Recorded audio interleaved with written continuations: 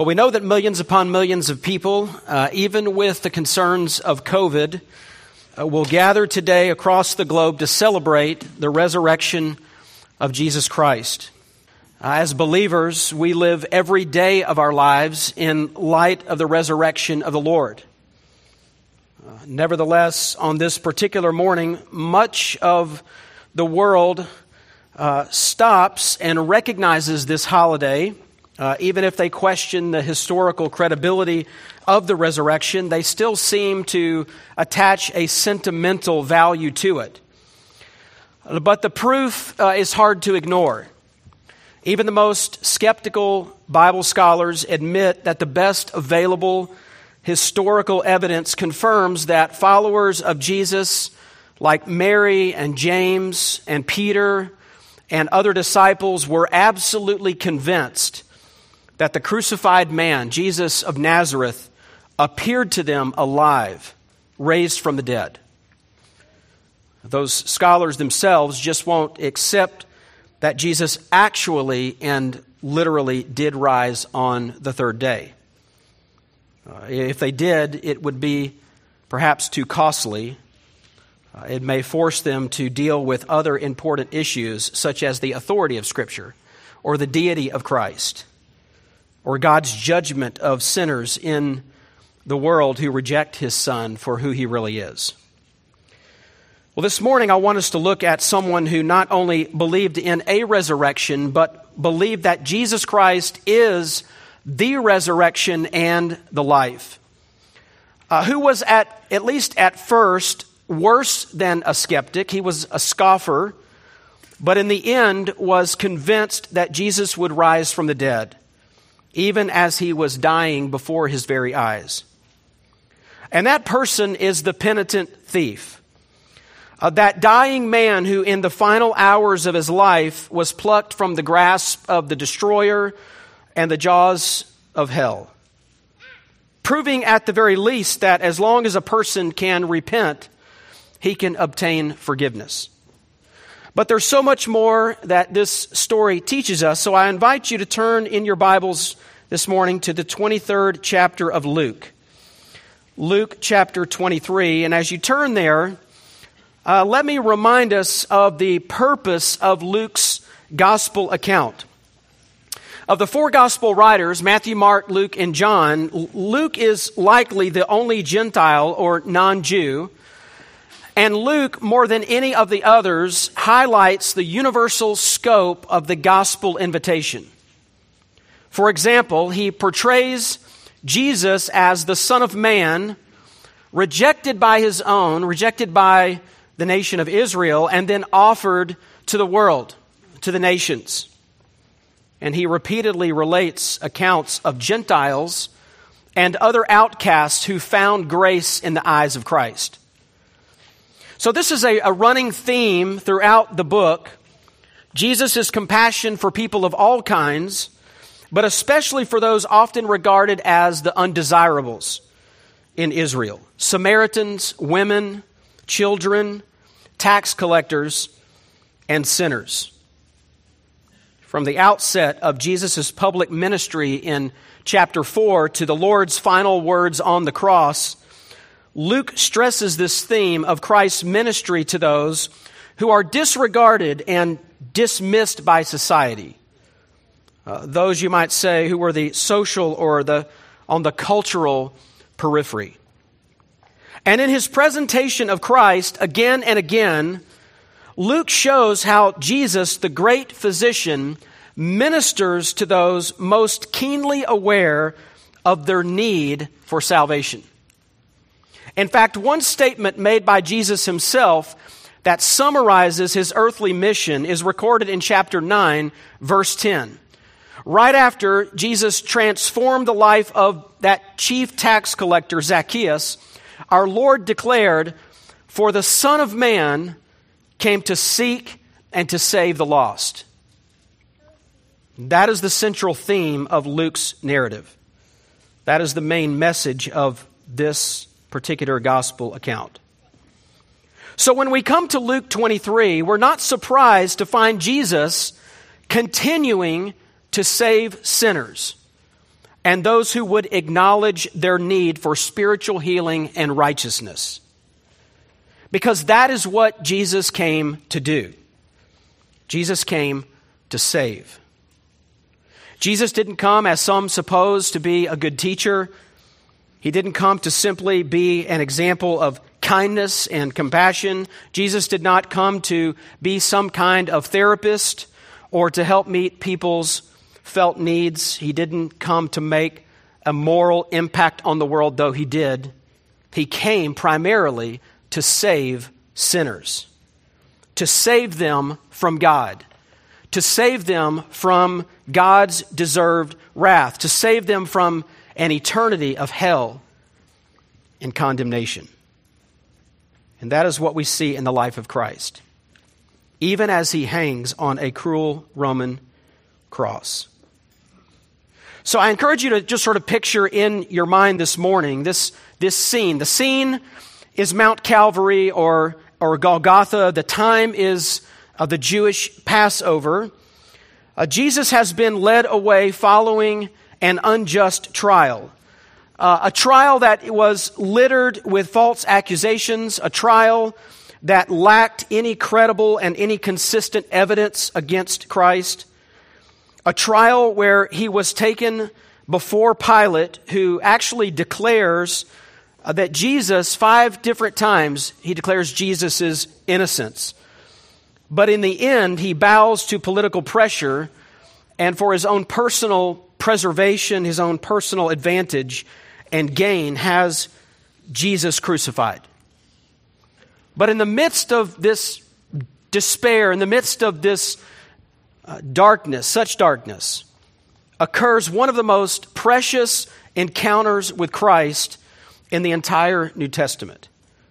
It is Luke's record of the so-called thief on the cross. And actually there are 2 thieves, one on either side of Jesus, as all 3 men hang there condemned to die. And these are the words that come to us by the Holy Spirit through the pen of Luke the physician. Just 5 verses, but those in which the Bishop J.C. Ryle once said deserve to be printed in letters of gold. Let me read beginning in verse 39. This is the English Standard Version. One of the criminals who were hanged railed at him, saying, "Are you not the Christ? Save yourself and us." But the other rebuked him, saying, "Do you not fear God, since you are under the same sentence of condemnation? And we indeed justly, for we are receiving the due reward of our deeds. But this man has done nothing wrong." And he said, "Jesus, remember me when you come into your kingdom." And he said to him, "Truly, I say to you, today you will be with me in paradise." Now, many of you know that Jewish thinking locates the entirety of man's intellect, his will, his affections in the heart. That is to say, from a biblical perspective, the heart is the control center of man. Not the physical heart, not the organ that pumps blood through your body, but the spiritual heart. That is the term the Bible most frequently uses to refer to the center of who you are, the real you, or your inner life. And even today, we think this way. Many of us do. We pray often for our young people that God would give them, as Psalm 90 indicates, give them a heart of wisdom. Give them a heart of wisdom. Or we might pray that they would guard their hearts, according to Proverbs chapter 4, knowing that the heart is the wellspring of life. Interestingly, Jesus taught that men have thoughts in their heart in Luke chapter 1, verse 51. They ponder things in their hearts, Luke 2. They reason in their hearts, Luke 3:15. They love with their hearts, Luke 10:27. They speak to themselves in their hearts, Luke 12. They plan in their hearts, they believe in their hearts, or they doubt in their hearts, Luke 24. In other words, we can learn a great deal about the entirety of a person based upon that person's heart. And we can learn a great deal about a person's heart by examining their words and their actions. Jesus said in another place, over in Matthew's Gospel, Matthew 15:18, that what comes out of the mouth proceeds from the heart. So what I want to do this morning is I want to consider this passage in Luke 23 in terms of three men with three different hearts. Three men with three hearts. There are three men dying here, according to Dr. Luke, and we'll take them in the order in which they appear in the text. Three men with three hearts. And what we notice is that the first man has a rebellious heart. The first man has a rebellious heart. Verse 39. One of the criminals who were hanged railed at him, saying, "Are you not the Christ? Save yourself and us." So what do we know of these criminals, or as it says in the King James Version, the malefactors? The term itself simply refers to those who do wrong, who do evil. Interestingly, Matthew describes them as robbers, and Matthew uses a different Greek term, and then Luke employs that second term when he records the parable of the Good Samaritan in Luke chapter 10 in verse 30 and describes those who attacked the man that was coming down from Jerusalem to Jericho. And the text says that that man fell among robbers who stripped him and beat him and departed, leaving him half dead. So these two men crucified next to Jesus were likely those who robbed by force and who robbed by violence. You add to that the fact that in verse 19 of Luke 23, Luke indicates that Barabbas was one who had been thrown into prison for an insurrection made in the city and for murder. It's possible that these two thieves may have been involved in such activities. The truth is, we don't know a lot of details about their crimes, but whatever they were, one thing is for sure, they were worthy of crucifixion. Now, how do we know that this first man had a rebellious heart or a hard heart? And we take note of what comes out of his mouth. That's how we know. Jesus said, what comes from the mouth proceeds from the heart. And so initially we see his relentless reviling. His relentless reviling. The passage says that he railed at Jesus. The King James says that he railed on Jesus. The NIV says he hurled insults at him. Literally, this man is blaspheming Christ. In this case, by refusing to take Jesus' power seriously. And based on the tense of the verb, once he started, he kept going. He continued, persistently mocking Jesus, persistently taunting Jesus. And then you'll notice next his arrogant remark. The end of verse 39. He says this, "Are you not the Christ? Save yourself and us." This criminal asked Jesus, "Are you not the Messiah?" Which under different circumstances may sound like a pretty decent question, but the context makes it clear that he does not seriously believe that Jesus is the Messiah. And if this man was, as some have suggested, a person of zealot outlook, he could not have accepted as the Messiah one who made no moves toward political revolution. In fact, he would only have reserved scorn for someone like that. So there's no sincerity in this man's question. There is nothing but a display of sarcastic disrespect. And this first thief has a heart that is hardened to the things of Christ. Even in death, he blasphemes. His heart is stubborn. His heart is proud, presumptuous. He joins the blasphemy of the crowd and the rulers who sneered at Jesus and said, back up in verse 35, he saved others. Let him save himself, if he is the Christ of God, his chosen one.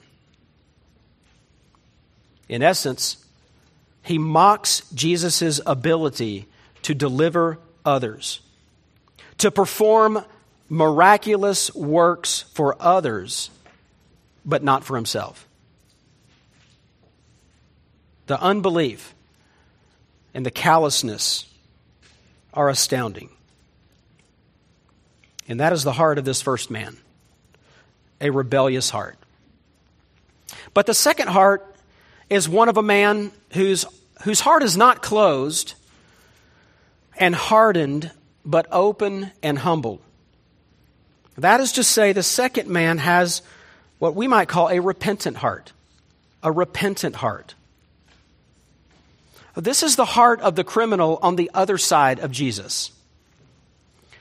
Now, repentance is a term that conveys the idea of turning around. And so what we're saying is that this man had a change of heart for the good. Again, Matthew and Mark, in their accounts, both report that this second criminal had also railed against Jesus, at least initially. Over in Matthew 27, beginning in verse 41, Matthew writes, "So also the chief priest with the scribes and elders mocked him, saying, 'He saved others, he cannot save himself. He is the King of Israel. Let him come down now from the cross, and we will believe in him. He trusts in God. Let God deliver him now, if he desires him.'" It's actually a quote from Psalm 28 or 22, verse 8. It's as if to say, if God really delights in him, he'll deliver him. So they say, he trusts in God. Let God deliver him now if he desires him, for he said, "I am the Son of God." And then verse 44, "And the robbers who were crucified with him also reviled him in the same way." Not just one, but both of them. They were both guilty of doing this, of insulting Jesus and speaking out against him. Both of them were dragged out to this horrific sight. Both of them hung up on their respective crosses. Both of them caught up in the passion and the intensity of the moment. They join in the mockery, even though they are hanging there enduring the same physical suffering that Jesus is enduring. In other words, the atmosphere of disdain, the atmosphere of hatred is so infectious that they somehow marshal the strength to mock Jesus with everyone else. But when we consider Luke's account, what we gather is that one of these criminals suddenly grew quiet. Something happened to this particular man. This person who had likely committed violent robbery, spent his life taking advantage of others, a degenerate, a debauched, wicked man. At some point in the course of this morning, his heart was transformed. His heart was changed.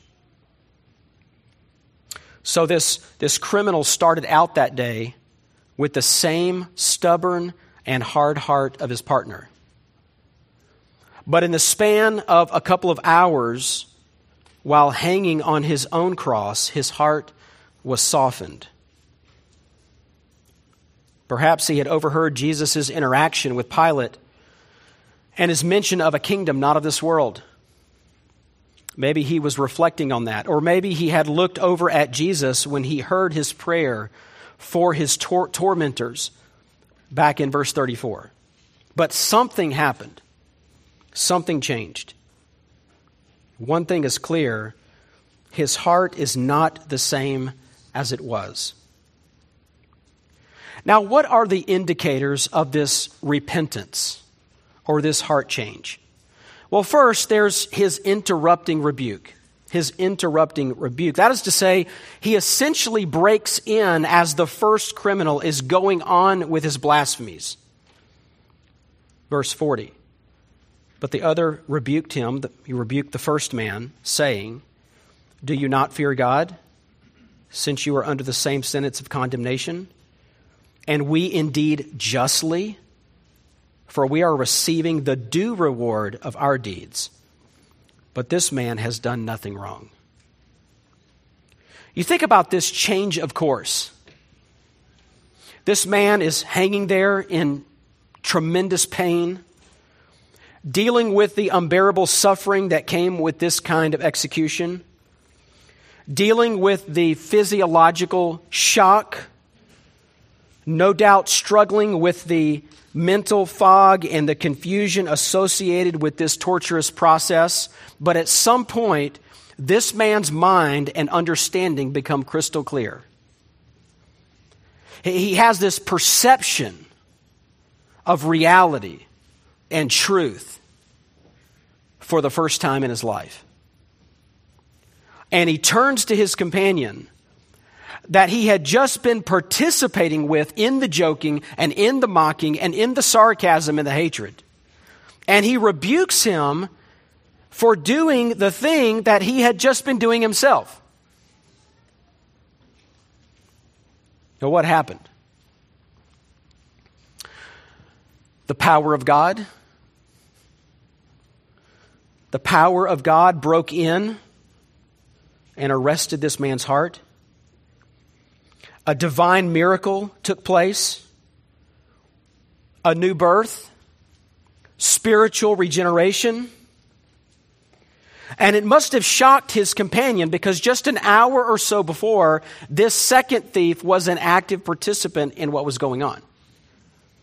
But now, all of a sudden, he is repulsed by their behavior.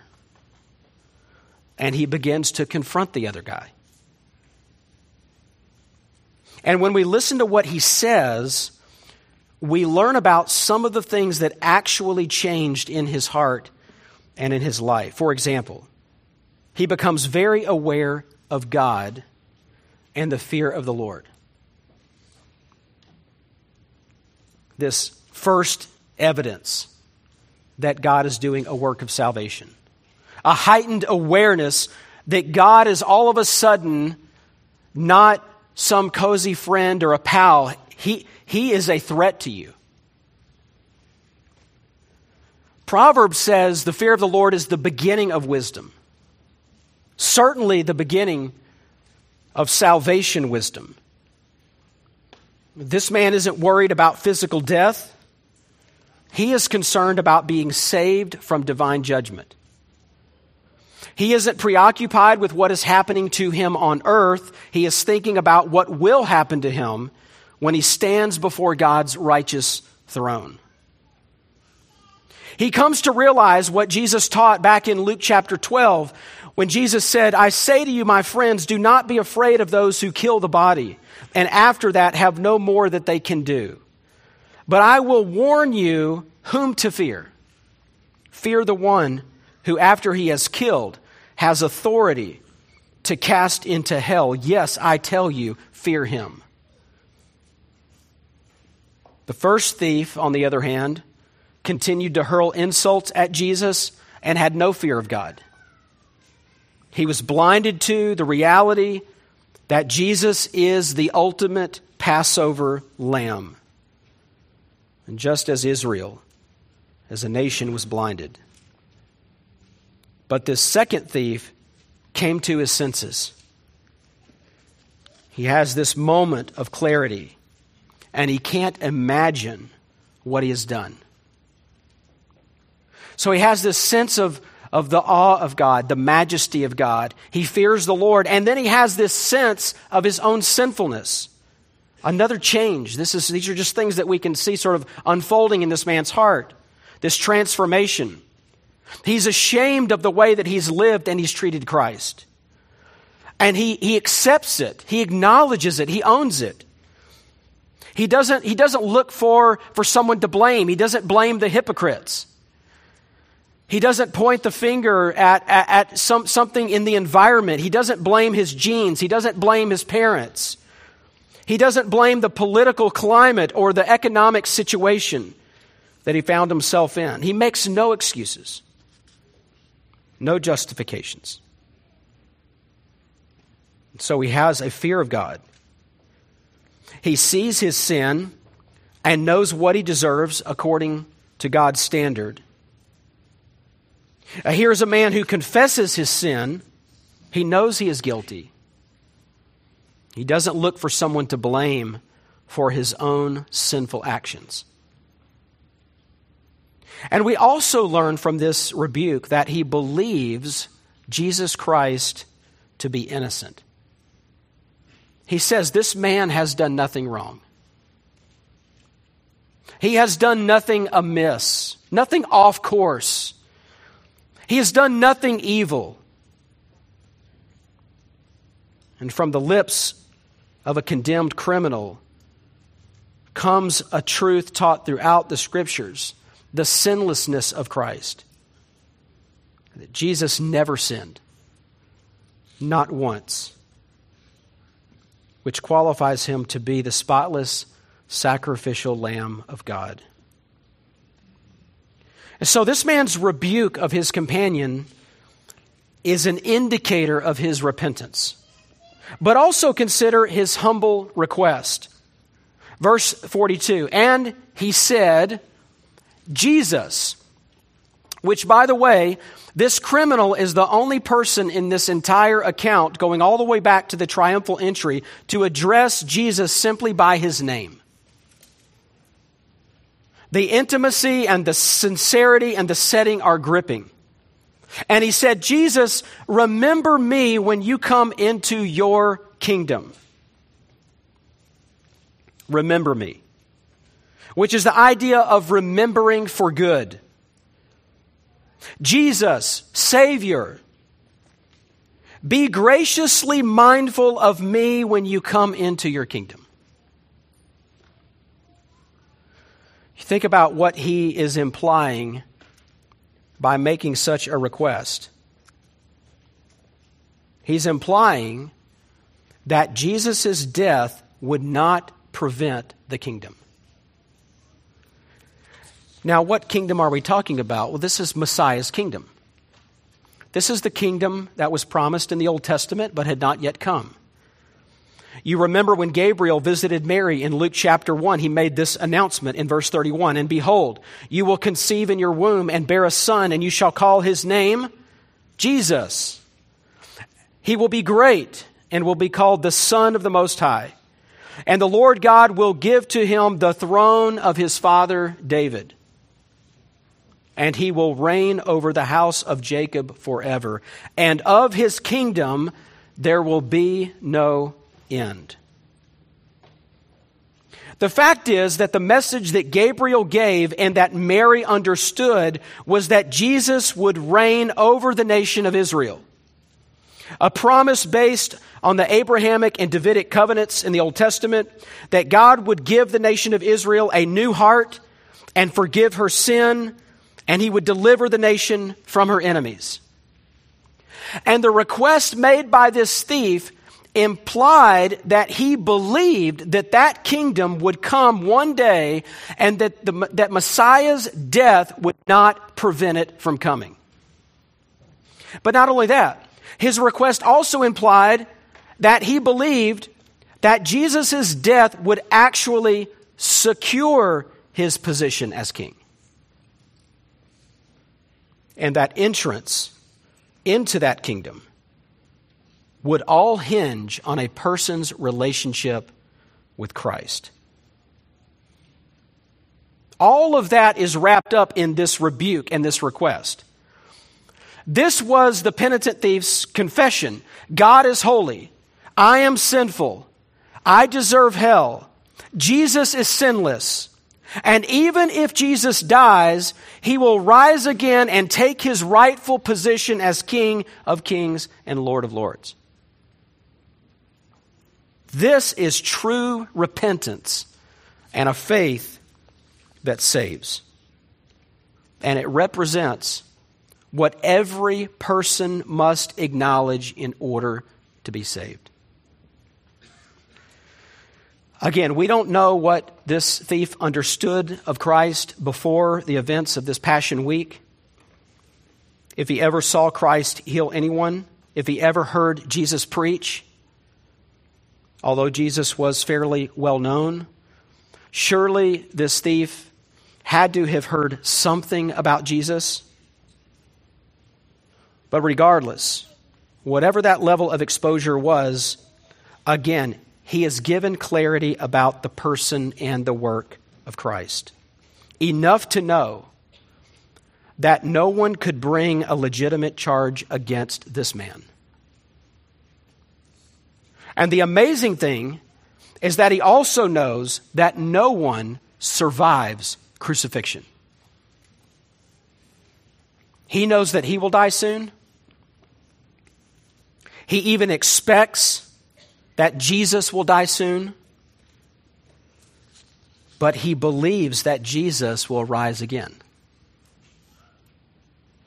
He has a pretty decent Christology, if you think about it.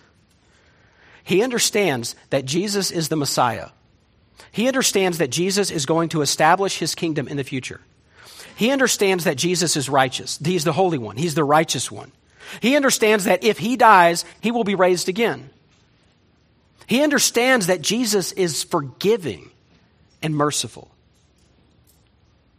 And he understands that Jesus is the Savior.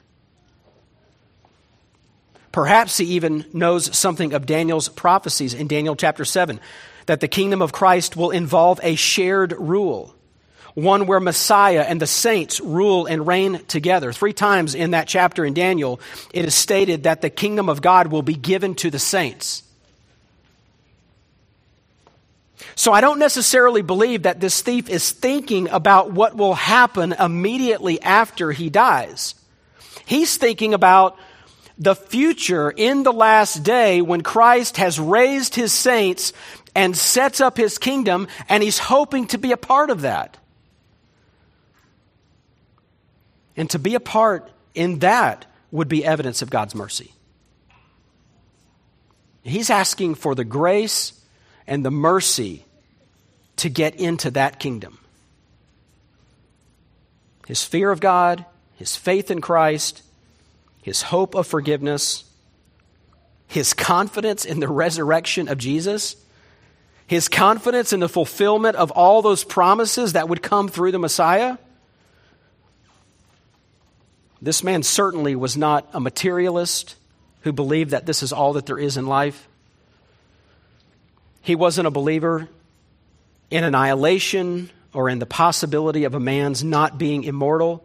He believed in the supernatural. He believed in the afterlife. He expected to be in another world and to be in existence when our dying Lord would come into his kingdom. The turnaround is staggering, really. And so is the singular faith that this penitent thief exerts toward the Lord Jesus. Even as he witnessed him dying the death of a felon. Even as all of Jesus' disciples had already forsaken him and fled. Even as he was hanging himself in extreme torture. Even with no one cheering him on to confess Christ in that moment. With no sermon, no church service, no good books to read, with no appeal from a praying friend, no concern from a mom or a dad. But the sight of Jesus alone won him. And he believed. He didn't see the risen Christ. Like the women who came to the tomb that Sunday morning, as recorded in Matthew 28. He wasn't an eyewitness of the resurrection like the disciples on the road to Emmaus or the 500 brethren in Galilee. This thief saw Jesus not in the glory of resurrection, but in the agony of crucifixion. And yet he believed. Alfred Plummer, in his commentary, summarizes this in a nice way. He says, quote, "Some saw Jesus raise the dead and did not believe. The robber sees him being put to death and yet believes." What a contrast. What a contrast between these two criminals. The first thief made sarcastic demands, continued to blaspheme, and thought that he deserved better.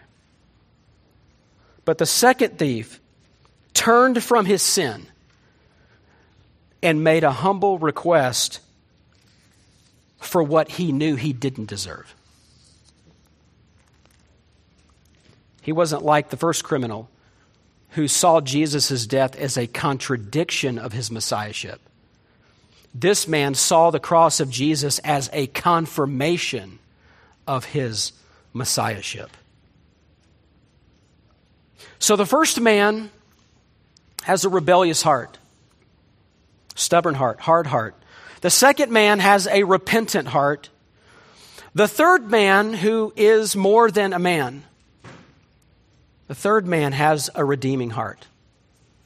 Verse 43. And he, Jesus, said to him, "Truly I say to you, today you will be with me in paradise." That is to say, I am going there shortly. You will be there with me, there in paradise. And this is the culmination, really, of the passage. Salvation, redemption, the redeeming heart of Christ, revealed first of all through his determination to save. You remember the words Jesus had already uttered while suffering the agonies of crucifixion and knowing what was coming. Verse 34, Jesus was saying, "Father, forgive them, for they do not know what they are doing." This is the heart of our Good Shepherd. This is the heart of our Messiah. This is the heart of our King. Again, this was his mission, to seek and to save the lost. And even in the midst of unimaginable anguish and suffering and pain, he was still going after lost sheep.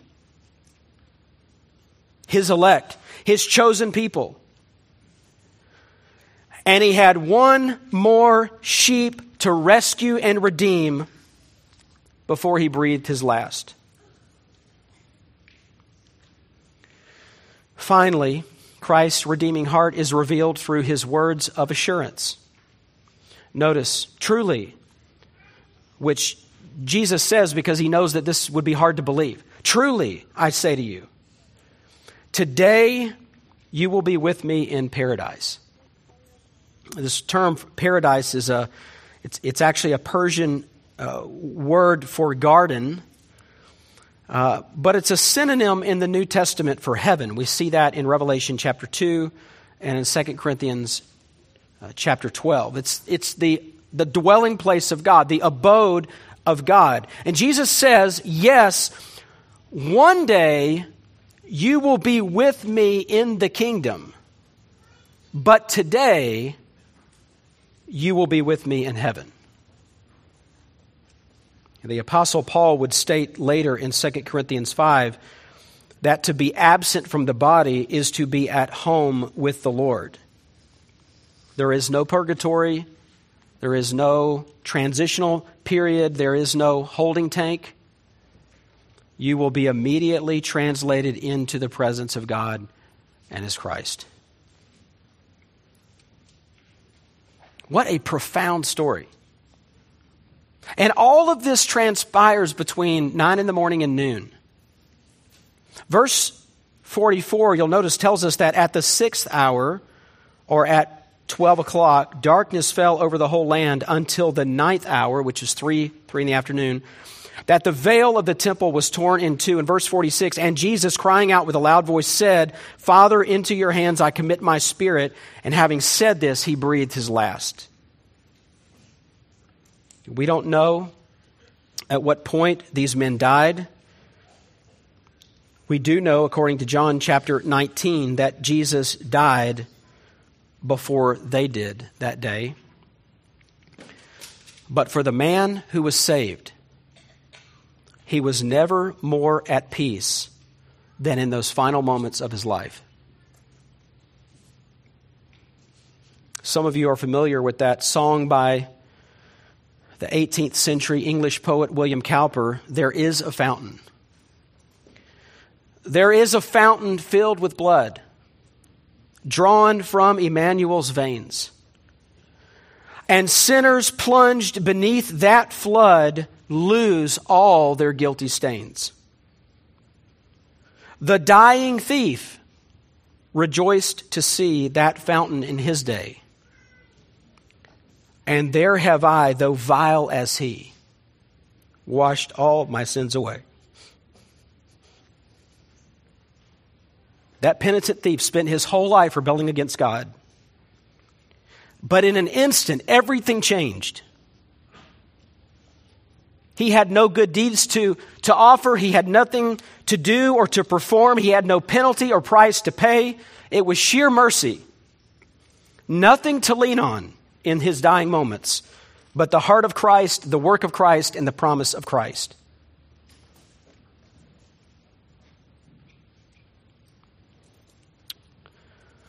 Well, there they are for our instruction, for our, almost as an appeal, or in some cases, a warning.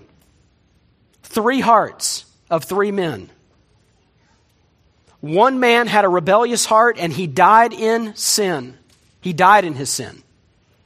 One man had a repentant heart and he died to sin.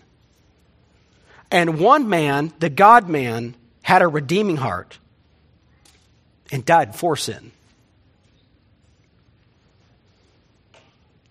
J.C. Ryle said this: "The Lord Jesus never gave so complete a proof of his power and will to save as he did upon this occasion.